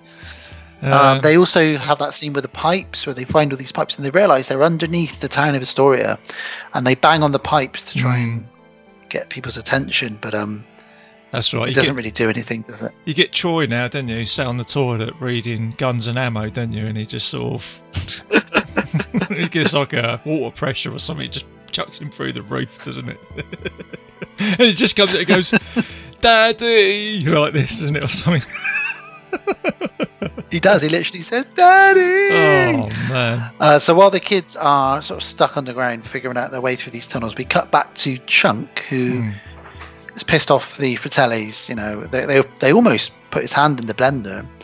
And they decided they're going to lock him in the basement, lock him up with Junior. And Junior, obviously, is Sloth. Yeah. And this is where quite a terrifying scene in some ways, where he's trying to win over this giant mutated looking creature, but eventually they become very good friends. He gives him his "You like Baby Ruth?" Baby Ruth. And then he says to him, "I'm Chunk," and he says, "Chunk, I'm Sloth," and they sort of make friends. And he picks him up. He's so strong, isn't he? Jeez, mister, you're even hungrier than I am. I was going to say, I forgot to mention, Sloth, the guy who plays him, was actually a NFL player, wasn't he? He played for the Los Angeles Rangers. John Matuzak. That's it. So, unfortunately, he died only a couple of years after this movie. That's right. Apparently, sadly, of a overdose or something, was it? Painkillers or something like that. I think it was steroids. Oh, was it? I thought it was steroids or something. Something like that. Yeah, that's it. I remember. But, you needed a big guy to play him, didn't he? Because he's got a huge chest and huge arms. You can tell he was an American football player. He's massive. And that makeup, let's talk about the effects for Sloth for a second. That was a radio-controlled mask he was wearing, very high-tech for 1985. Oh, yeah. The ears were working independently. He could only see out of one eye because the other eye was closed over with makeup, and then he had the fake eye on his cheek, and then that was blinking independently with another remote control. So, again, it just seems like a very real character as a child. I remember really believing in this character.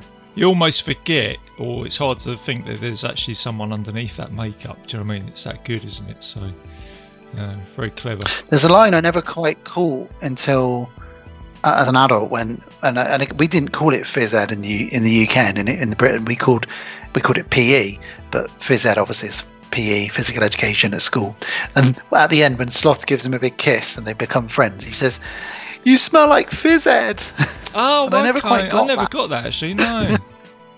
Oh, okay. But now I understand now. Phys what he's basically saying is Sloth needs some deodorant, I think, is what what Chunk is saying there. I never realised that. So that's obviously what Axel Foley's got on his T-shirt as well, isn't it? Mumford Phys Ed, isn't it? So Phys Ed, there we go. That's physical education. Physical education.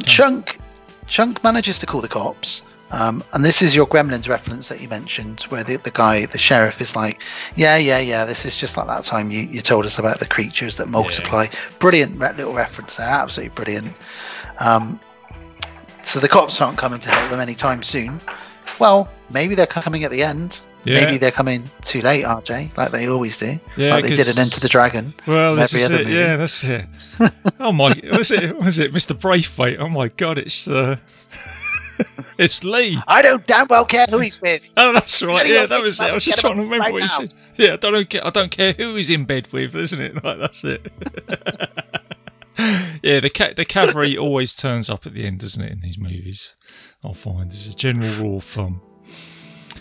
we get a little break now, a little place to catch our breath. So the kids all decide to go off and have a pee break in little caves. And that little scene where Andy really wants to kiss Brand, and she thinks she's kissing Brand because it's dark. She ends up kissing his little brother, Mikey. And he's sort of almost faints a little bit, doesn't he? Because he's only about 10. So his first proper kiss. He's on a bit of cloud nine there, isn't he? After that, isn't he? He's all a bit dazed, and he's feeling pretty good about that, I think. I'll tell you something. Do you want to know a little? It's not a secret, but I'll tell you something about that kiss in this movie. Because of this movie, I got my first kiss probably around about the age of about 9 or 10. Well, whilst you was in a cave looking for treasure, Dan, somewhere, was it? Just saying, you know.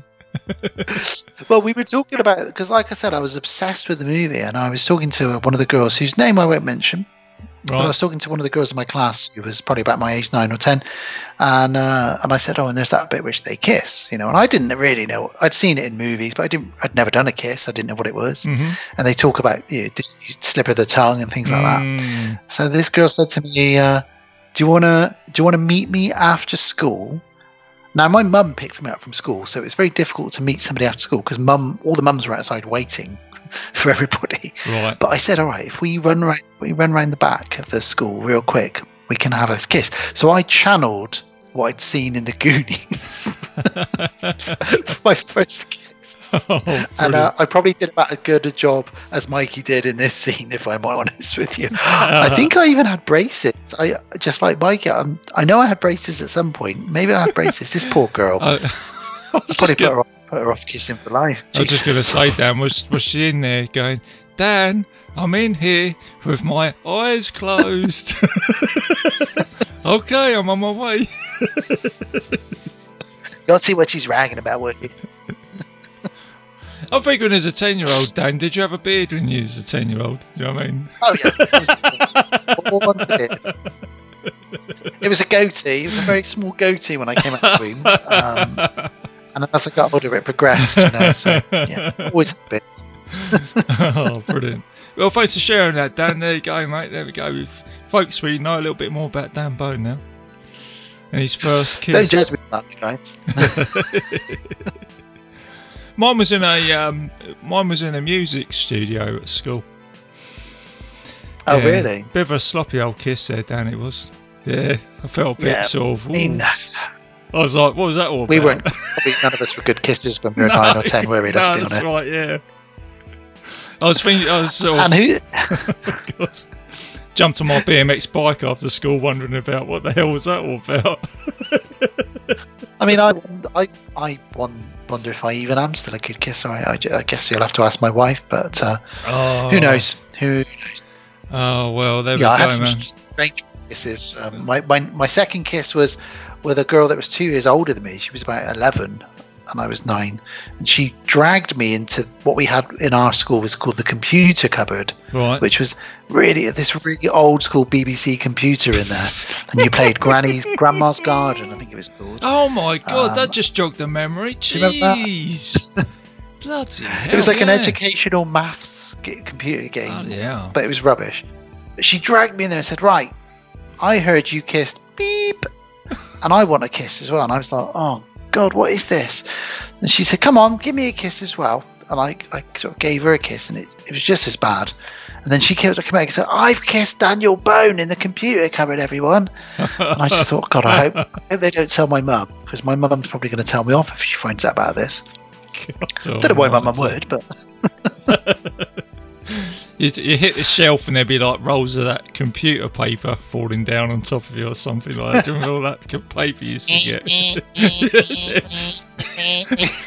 There were some weird computer noises in the 80s, weren't there?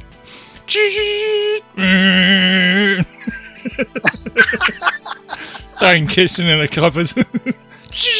no, my mate, something to print out.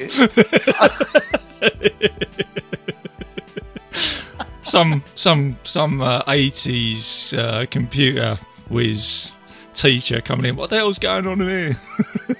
And his tweeded jacket, no doubt, you know. It was like that computer out of what's that Matthew Broderick movie where they save the world? War Games. What's it called? War Games. Well, it was a computer like that, really. You know what I mean? Yeah. It could only do about 3 things, but to us, it was like this other alien planet from another planet or something. I don't know. That was high tech right there, man. That was, wasn't it? Eh? Whoa. No, you didn't have a mouse then, did you? It was just a keyboard. No, that was it. Yeah. We're showing our age now, aren't we? Oh, people listening are like, oh, man. who are these 2 old fogies? This is our building block, Dan. Anybody listening, man? This is what we've been created by, man. Do you know what I mean? Sort of old tech. Kissing in computer cupboards. Yeah. That's what it's all about. That's the noise I made, I think, when I gave it a kiss. I'm going to kiss you, Dan.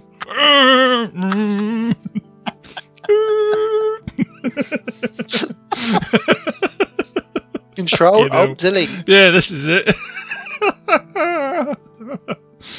Oh, dear. Bloody hell, what a tangent. Jeez. Shall I bring us back to the Goonies? Because that was a hell of a kissing tangent, wasn't it? Let's go back to that cave in the Goonies. Wow. Blimey. So, yeah, the kids realise that the Fratellis are on that trail. So they head out and they start crossing over this log across a waterfall. Oh, yeah. And this is where Data gets to use his slick shoes. And actually, this is the first invention of his that properly works, isn't it? Yeah. Oh, He brilliant. spills oil all over the log. And these guys slip on it and land right on their private parts. Yeah. This is it's comic relief right there, isn't it, with this part? And then, was it Jake goes over, doesn't he? And then he falls onto it, doesn't he? And Mama Fratelli's like, "Are you okay?" No. No. And then there's that big waterfall, isn't it, that just goes over them, doesn't it? It's almost like washes them away. That's right. It's some like weird tidal wave washes them away. And the kids upstairs, and they find up the cliff, and they find an organ made out of like skeleton parts. Yeah. And they realise that the map says, you've got to play these certain notes to open the next. It's like a video game, isn't it?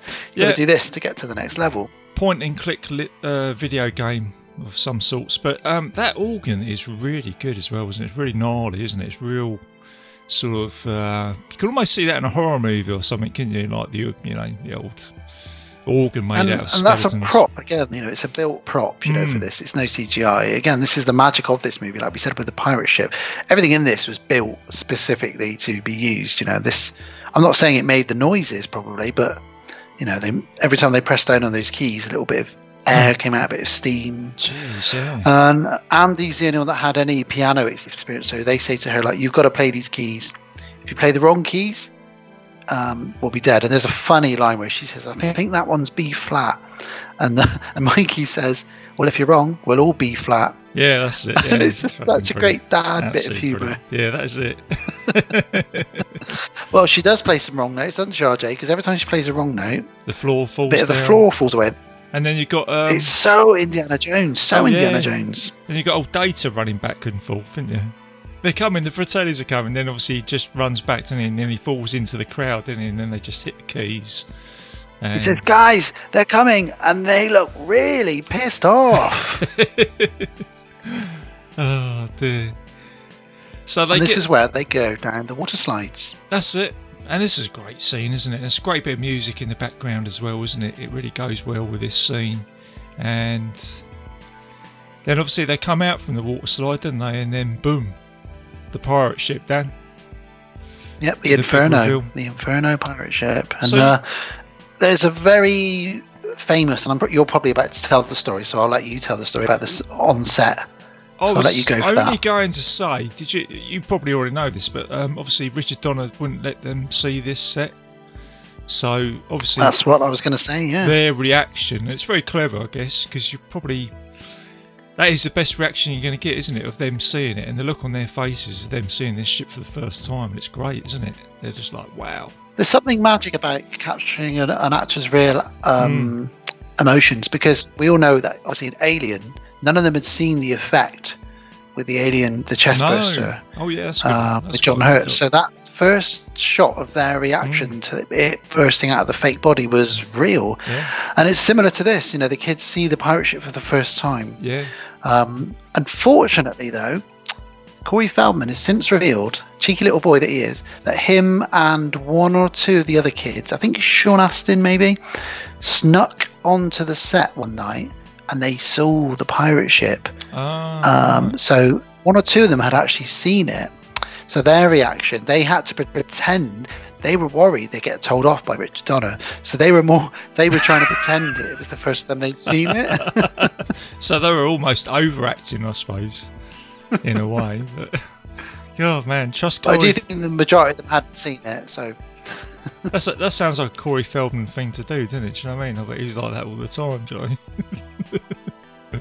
Well, we've talked about him on the set of Lost Boys with his addiction problems. So, that's I'm sure he right, wasn't doing that in this. No. But yeah, no, it's great. It's, like I say, I think it's great filmmaking where they were able to make a real ship, obviously, wasn't it? And it's just a brilliant set. And I think, like I said before, it's the film... Obviously, we're coming into the final act now, and it's important to get that final act right, isn't it, with this movie? And I think that's why it works, because you've got like the real ship, and you've got the great setup now, haven't you? One-Eyed Willie round the table with his crew.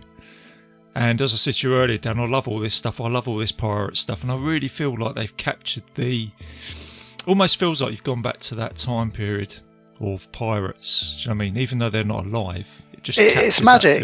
It really is. It's just building these things for real. It creates that magic, that sense of it's real. It's realism, isn't it? Really, you know, these kids are in this ship. You know, and they're doing this for real. And of course, all the way up to this, for the end of this movie, like you said, they're coming up to the final stage, final act. Now we need something grand to finish this film off. We've seen so many booby traps and things happening, people getting out of danger, but we need a grand spectacle, and we get it with this pirate ship. It is just a kid's dream to see this pirate ship. Absolutely phenomenal, full of treasure as well. Absolutely full of treasure. Yeah, and knowing a thing or two about treasure, just a little handful of that treasure would actually be enough. So there's actually enough there for everybody to share. This is the thing that always gets me with these films. You always get the bad guy saying, "I want it all." But you could actually just split it sort of 4 ways and go, yeah, I'll be all right. But obviously, we've got a story to tell here. We need all that action and suspense, so it kind of works well. Mikey finds One-Eyed Willie's skeleton, like you said, and he has this really heartfelt, and it really, I don't know why, it made me feel a bit emotional watching it this time around as an adult, because he sort of says, he gets quite teary, and he says, you're the first Goonie, and I beat you, I got here. And then he looks around, all of his mates are looking at him. And he says, how long have you guys been here? And Bran just says, long enough, Mikey, long enough. And that's they don't take the piss out of him. Nah, that's a great line from Brad as well, isn't it? I think just saying that. That's all he needs to say, isn't it? Just long enough, Mikey. And as you said earlier, it's just the brotherly love, isn't it? Do you know what I mean? He just comes out and says the right thing to his brother. Because he knows how much that means. Great relationships between the characters. Yeah, it's awesome. And I like the bit where they're taking all the gold, aren't they, now, and the treasures and the diamonds. And he just says, no, don't take this, that's for Willie. And I must admit, Dan... Yeah, leave that bit for Willie. I've used a few lines from the Goonies. I couldn't tell you where I've used it. I've used that line. I've just said, no, leave that bit. I think it's where... Oh, no, that's right. When I've had some dinner and someone said, oh, Joe, you're not eating all your dinner. I've gone, no, I'm just going to leave that bit for Willie. So, do you know what I mean? So I guess you'll be using that now, Dan. Go ahead and use it, man. Next time you have dinner, you leave it a little bit. In the UK, Willie is obviously slang for a penis, so they might think you're saying something quite odd there when you're having your dinner. Oh yeah, exactly. Yeah, that's it. Yeah. What's your Willie got a mouth? God, been hanging about with Gav Chucky still for too long. You've seen his Willie as well, then, have you? Well, he keeps mentioning it all the time.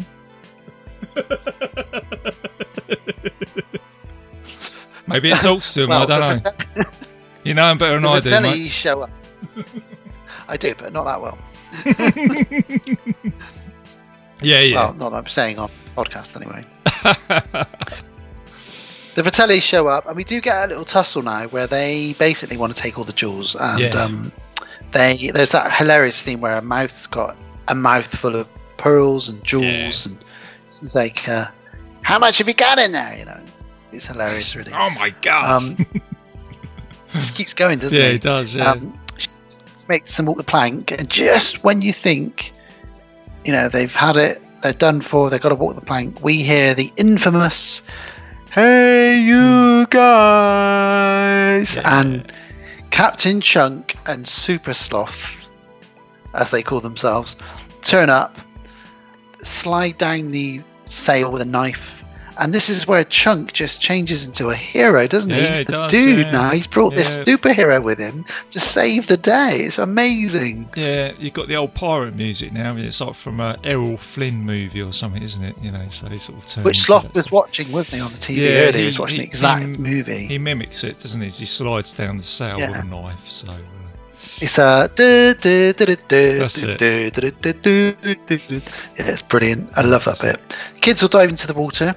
Sloth sort of tussles with his brothers. They try and trick him into playing jump rope, but he ties them up, knocks them over. And then we talked about how dark it is, how they treat their brother. Well, this particular bit, and I mentioned this to Gav earlier. I was chatting to Gav a couple of hours before we recorded, and I said, you know, I was recording this tonight, and I said, Jesus, watching that bit where she says, "Rockabye baby on the treetop, when the wind blows, the cradle will drop," and he suddenly holds his face, and she says, "Oh, I didn't mean to drop you. I only dropped you once or twice." Yeah. And you realise that the reason he's probably got that facial deformity is because she dropped him as a child, and it's dark. It's very, very dark, isn't it, for a kids' movie, isn't it? Where they they go into that. But yeah, that's what we said about earlier, isn't it, with this? So he picks her up and he throws her in the water. Yeah, that's it. "Mom, you've been bad," isn't it? He says like something like that. Yeah. You've been bad. And then you find out that one of the Bratelli brothers has got a toupee on, hasn't he, or something? That comes off. Oh, it's so funny. So funny. So then. Yeah, the kids. Well, no, carry on. Go. Oh no! I was going to say, is this where they now try and get out, don't they? Because Data's got some dynamite or something, isn't he? He tries to blow up the tries to make an entrance to try and get out now, doesn't he? But unfortunately, it creates a situation for Sloth that really reminds me of Kroll with the Cyclops. Yeah, where he has to hold up the bottle. That's a good example, actually. Yeah, that's quite a good. Yeah, I get that. So the Fratellis, you know, they set off a bunch of booby traps, which means the ship's anchor is lifted up and it starts sailing out of the cave as the cave collapses. It's a spectacular ending to the movie. You know, got this collapsing cave, children trying to get out, a pirate ship sailing on its own because of some booby traps, and Sloth's basically going to sacrifice himself for his family. Really, at the end of the day, they are his brothers and his mum. So he says, "You guys go," and you get that bit where Chunk's like, "Come on, you're going to die if you don't come with us." And Sloth says, "Sloth love Chunk." Oh. Chunk says, "Chunk loves Sloth." Oh God, it breaks my heart. Yeah, I know. It's a little bit of a teary moment there, isn't it? I must admit, as you said earlier.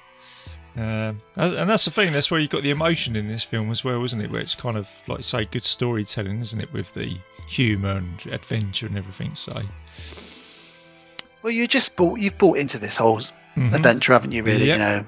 Especially if you grew up with it like we have, and a lot of your listeners will have, you know, this is ingrained in your DNA, and you're with these guys every step of the way, really.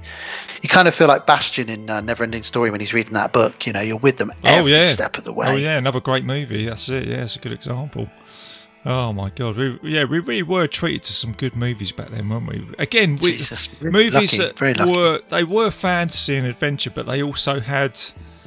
Like, as I said earlier, they put the emotions in these films which you can relate to as well, even as a kid watching that, or even as an adult as well, you know, watching these films. You kind of... Well, I mean, you can't get a more emotional moment in a fantasy movie than when Atreyu... Oh, yeah. And what's he trapped in? Quicksand. Oh, yeah, that's it. Yeah, good old quicksand in the 80s. You know, and that movie is completely bonkers and out there fantasy, but you get this one moment in the middle of it just to remind kids that there is such a thing as dying. You know, it's like, wow, why did they put this in the middle of this movie? This is so dark. joke. we all cried as a child with that one, I think. Dan, I even cry now, mate. As a grown man, I cry, man. Artax, Artax, don't let the sadness get to you. Oh, that poor horse. Yeah, Becky's always saying to me, if we're watching a film, I'm always putting my arms up. She goes, "You all right?" Yeah, I'm fine. You're not crying? No, of course I'm not. Yeah, I just got some onions earlier. Give me the tissues. Oh, God almighty. Why am I crying so much? God. I'm with you on that one, buddy. Oh, my God almighty. Oh, dear. Well, we get the final little scene now where the kids kind of escape. They're on the beach. Yeah. And who turns up? Lo and behold, bit too late, the police and all of the parents. They kind of try and tell the parents what's happened. You know, Mikey throws away his inhaler because who needs it? He's realised he doesn't actually need it. He's actually quite a strong kid. I love the fact that Jeff Cohen, Chunk's real mum and sister, turn up here. Oh, you can tell they're actually his mum and sister because they look exactly like him. That's brilliant. And did you know that the police officer on the quad bike is actually Richard Donner, the film director? Yeah, that's a little cameo, isn't it? A little cameo there, isn't it? So those Goonie kids again. And I recognised Data's dad. I'm not sure what I've seen him in, but I recognised him in something. See, there's a really sweet moment with him as well. I'm sure that he is the Harrison Ford's buddy at the beginning of the Temple of Doom. I was just thinking, is that him? Okay. The guy gets killed. He goes, "Oh, I go first now, Indy." I don't know. Just looked like him. I'm not sure. It's such a sweet moment where he tries to take a picture of Data and his wife, and he's got a little camera that springs out, but it doesn't work. And it goes wrong. And Data says to him in Chinese. He says to him, "That's okay, Dad. You know, a picture can't replace a hug." Oh yeah. And then his dad says back to him in Chinese, "You're always my greatest invention." Oh, no. And that broke. For some reason, watching this the other night, I got so teary with that moment. I was like, wow, that's good writing. Yeah, that is good writing. You do, though, because you can relate to it, I think. That's the reason why, do you know what I mean? And I think that's, like I say, it's good filmmaking. I actually don't think there's any wrong with emotions because it just means that you're sold with the movie. It's just drawing you right in. Do you know what I mean? It makes you... Yeah. And you're emotional because you're at the end, you're at the climax of this movie, and everything's going to hopefully turn out okay. People patch things up. You know, Mouth and Steph, they almost kiss, but they don't. Yeah, that's it. Yeah. What does he say to her? He goes, "Your face doesn't look too." Oh, says something about her face, doesn't he, or something like that. She says, "It's so bad when your mouth is screwed up," and he says, "Your face isn't so bad when." Oh, I don't know what he says now. But they say something, but it just works, doesn't it? So. And then Andy grabs Mikey. She says, "Oh, hey, Mikey. Just to let you know that I know it was you that I kissed earlier, but if you carry on kissing girls the way you kissed me, the parts of you that don't work so good are going to catch up to the rest of the ones that do." Yeah, that's it. Yeah. Oh yeah. Dan Bone in that computer cupboard again. I wish I'd never told you that, but I'm glad I did. Now I know, mate. That's it. There you go. That's it. Can't get that image out of my head now. And just when we think, you know, it's all nice and happy, the Fratellis show up with Sloth, and the cops, they all pull their guns on Sloth, and the kids run in front of him and say, no, he's our friend. And they say, hang on a minute, you're the Fratellis, you're coming with us. They arrest the Fratellis, and out of the blue, I mean, I don't even know if Chunks asked his mum about this yet, but he says to Sloth, "Don't worry, you're going to come and live with me now forever." Yeah. I'm not sure how his mum's going to feel about that, but... Could you imagine that? I mean, could you just imagine that scene? They just cut that scene. "Hey, Mum, this guy's going to live with us." What? See that big old mutant over there? Yeah. He's going to come live with us now. Oh, dear. All right. And then Troy's dad, your favourite, Troy and his dad show up, and they say, "It's D-Day, you got to sign over everything now. It's time to sign it." So they start signing the paperwork that they need to sign, and suddenly, because this is a magical happy ending, Rosalita finds in Mikey's marble bag a bunch of jewels, only 4 or 5 jewels, but it's enough jewels, it's probably worth millions, that they can save the houses and they don't need to sell their property. And then just as that happens, the Inferno sails off on its own into the sunset. That's it. And then you've got the... and what a way to end it. You've got the Cyndi Lauper song now, haven't you, where it sort of comes in, doesn't it? You know, sort of good enough. And yeah, there you go. That's the end of the movie, isn't it? I mean, it's just a great way to end it, isn't it? With the ships sailing off into the sunset, isn't it? So, and it's saved. And to think this movie started with a prison break, car chase, and all of that business, and we end with, you never thought you'd have ended up with a pirate ship sailing off into the sunset. Do you know what I mean? No, that's it. And you got that great moment where the kids all go, well, for no reason, Sloth just goes, "Ah!" and the kids will start going, "Ah!" and that's just the end. Goonies never die. No, there you go, Goonies guys. never Well, there say you go, die. Dan. That's it, man. So, cheers, mate. Thanks for stepping on board for this episode, man. I mean, it's just, I couldn't think of anybody better to talk about this film, man. And like I say, you could probably hear it in our voices how much we love this film, and people listening to this episode, I guess you're going to be on board with us. I can't, if you're a fan of this movie, it's just things that we've talked about. It's just a fun movie, isn't it? Do you know what I mean? It's a magical movie. It's fun, and I don't know if it will have the same effect on somebody who didn't grow up watching it. If you showed it to a 10-year-old kid now, I'm not sure. I mean, you've got children. Have you showed your children this movie? Yes, I What do have, they and they love it. My daughter and my son and my daughter love it. Particularly my daughter. I mean, she is a massive fan of all these films now. I mean, I'm actually picking her up tomorrow. I haven't seen her for a little while, but she actually said to me, I said, "You're right, I said, what do you want to do when you come up, to Dad's, sweetheart?" She said, "Oh, I just want to watch a movie with you." Do you know what I mean? And she actually wants to watch The Gate, funny enough, from... Oh, hell yeah. Hell yeah. Yeah, because she thinks that's hilarious, especially with all the little monsters running around and all that. I love that movie. that movie. Because I've introduced her to all these films, like Fright Night, The Lost Boys, and she thinks they're great, Return of the Living Dead. And again, like I say, like you just said, I think kids do get these films, even now, they sort of still stand. There's something within this film, and Spielberg's very good at doing it, that speaks to children. I don't know what it is, but he knows what buttons to press to, activate child mode. Anytime I watch most Spielberg movies, I feel like instantly transported back to that time. Yeah, he's very good at that. Yeah, very good. I mean, I think one of his films that he's done, which is, and I think you guys, we mentioned it because I know you did the Alien episode for podcast on Haunted Hill, and we mentioned Close Encounters of Third Kind.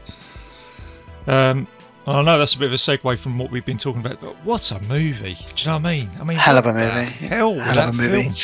Do you know what I mean? Terrifying as well. Yeah.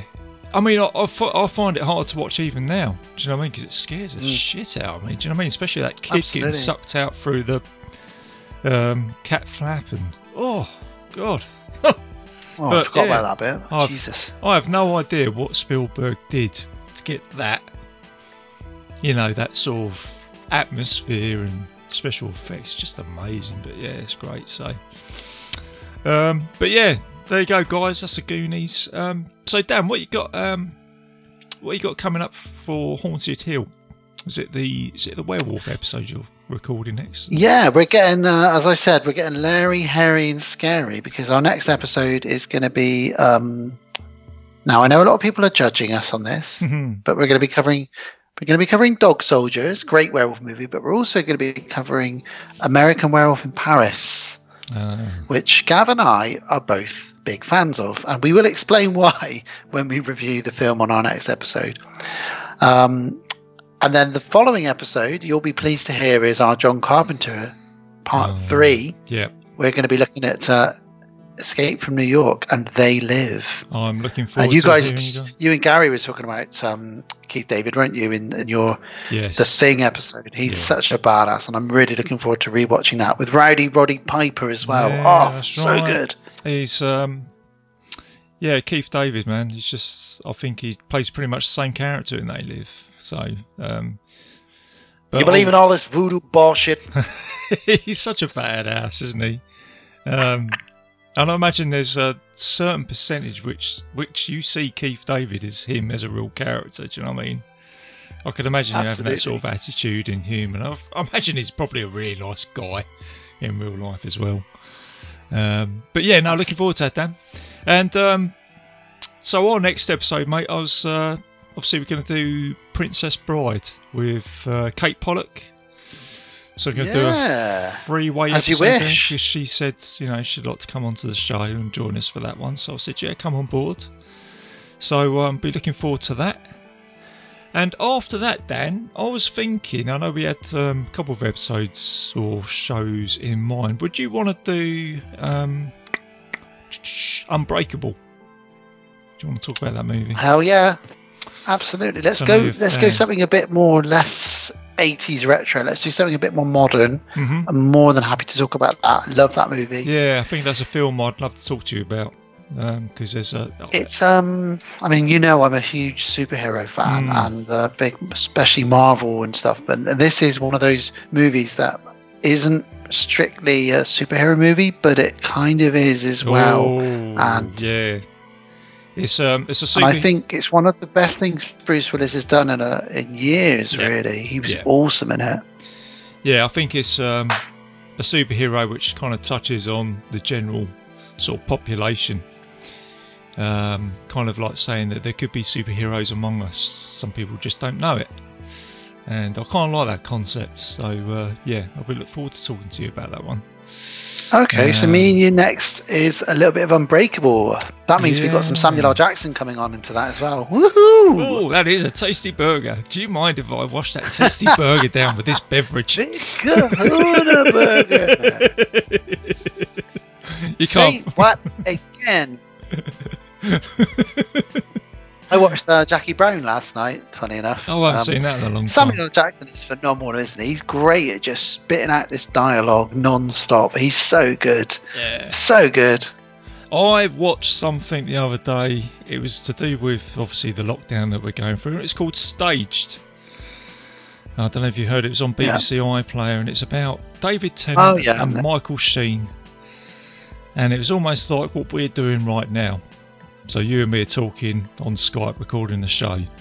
But they are just basically at each other, trying to sort of rehearse this play in the lockdown. And it's so funny. And there's an episode where Samuel Jackson turns up in it. And I can't remember who it is now, but David Tennant or Michael Sheen, they're both slagging him off, going, oh, he thinks he's this big actor, but I can't stand him like this. And all of a sudden he just pops up on the screen going, hey guys, I'm here. Like this, you know what I mean? They're both going, oh shit, how long has he been listening to this conversation? And he basically says to David Tennant, I don't even know who the hell you are. What you been in? And then David Tennant goes, well, we were in a film together. Just stuff like that. It's just great. It's fucking hilarious. Yeah, check it out. I mean, he must have been in so many movies. In fact, I'm just going to very quickly check his credit. He's 189 films he's been in. Jeez, has he? He's in everything, isn't he? Sometimes you're just watching a movie and he'll just show up for no reason. Oh, well, yeah. It's like, what's he doing in this? Yeah, he was in, I think he started off in Coming to America with Eddie Murphy, didn't he? He plays the guy. Some of his very first movies were like Spike Lee movies. Yeah, he definitely was in Coming to America as well. He really came, I mean, you can thank Tarantino really for really cracking his career wide open with Pulp Fiction. That was the one that did it really, wasn't it? But I really remember him from Loaded Weapon. I used to love Loaded Weapon. Emilio Estevez, yeah, that's right. Yeah, I remember that. Oh. Might be another one for Bite Size. Do something a little bit. I watched it for years. I haven't. No, that is great. But I don't know if it holds up well. We'll have to check it out. That came out at the same time as Super Mario Brothers. Did it? Now that. Can I just put this one out there? Yeah. That is one I'd be more than happy to discuss. I think I remember you talking about that. I actually went to the cinema to go and see that back in the day. Me too. I went to watch it with my mum and dad on holiday in Weymouth in Dorset. Right, yeah. And I remember being incredibly disappointed that it was nothing like Mario Brothers, but also at the same time, absolutely loved it. And it's a terrible film, but I still have such a soft... It's similar to Street Fighter with Van Damme. Those movies are terrible, but I love them both. I don't know why. I cannot tell you why. Well, some films you just can't explain, isn't it? Do you know what I mean? It's just... I don't know. But, yeah, we seem to go... Do I we need help? went for a phase. Maybe. I'd say the answer to that is probably yeah. Give you a quick answer on that. Oh, dear. Right, okay, and Dan, well, we've ended up with Samuel Jackson, Super Mario Brothers, Street Fighter.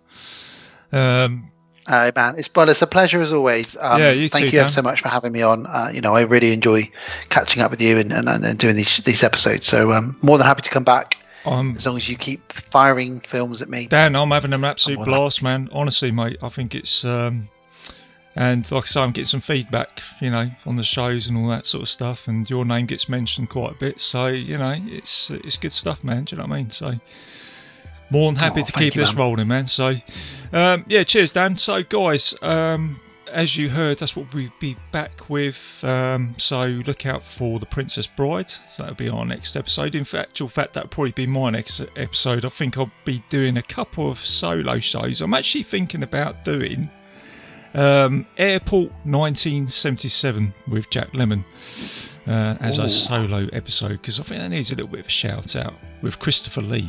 So yeah, do you know what I mean, Dan? That's that nice. Film. I looked at that the other day and I thought that's just got everything in it. Do you know what I mean? Hijack goes into an oil rig, goes into the water. Jack Lemmon's in it. Christopher Lee. Loads of stars, so I thought, I'll give that a shout. I love those types of movies. That Poseidon, those sort of movies that will come out. Towering Inferno. Yeah, they're great. Those movies. Well, like I say, mate, there's just so many films out there. Dan, we could jump on board with one of those if you like as well. You fancy doing a bit of a disaster movie or something like that? So Towering Inferno or whatever. So, yeah. All right, buddy. Well, there you go, guys. Hope you enjoyed the show. As always, I'm a proud member of the Legion Podcast Network, so please go and check out all the other shows, including Dan and Gav's. Yeah, that's it. I'll just put my teeth back in. Including Dan and Gav's show, podcast and all the deal. Please go and check out that podcast. And you can find Bite Size Cinema on several players, including iTunes, Spotify, and YouTube. And I've also got a Facebook page where I'm most active, so put anything on there, any movies that you want me to take a look at, or anything else. Like I say, we have a ton of fun on there. So, and thanks to everybody who supports that page as well, who's listening as well. It's very much appreciated. So there you go, guys. Keep treasure hunting, keep it bite size, keep it safe, and we'll see you soon. See you later, guys. Goodbye.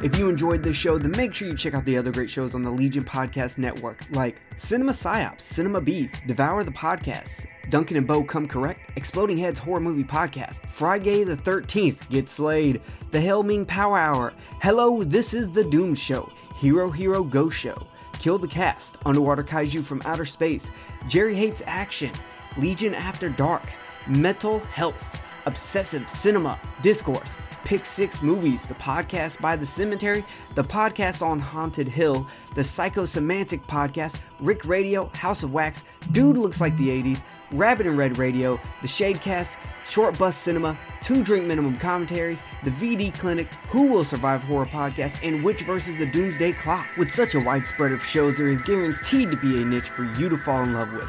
horror, politics, movies, books, sex, music, commentaries, health, video games, kaiju, action, news, comedy, and opinions that would most likely get you killed in some parts of the world.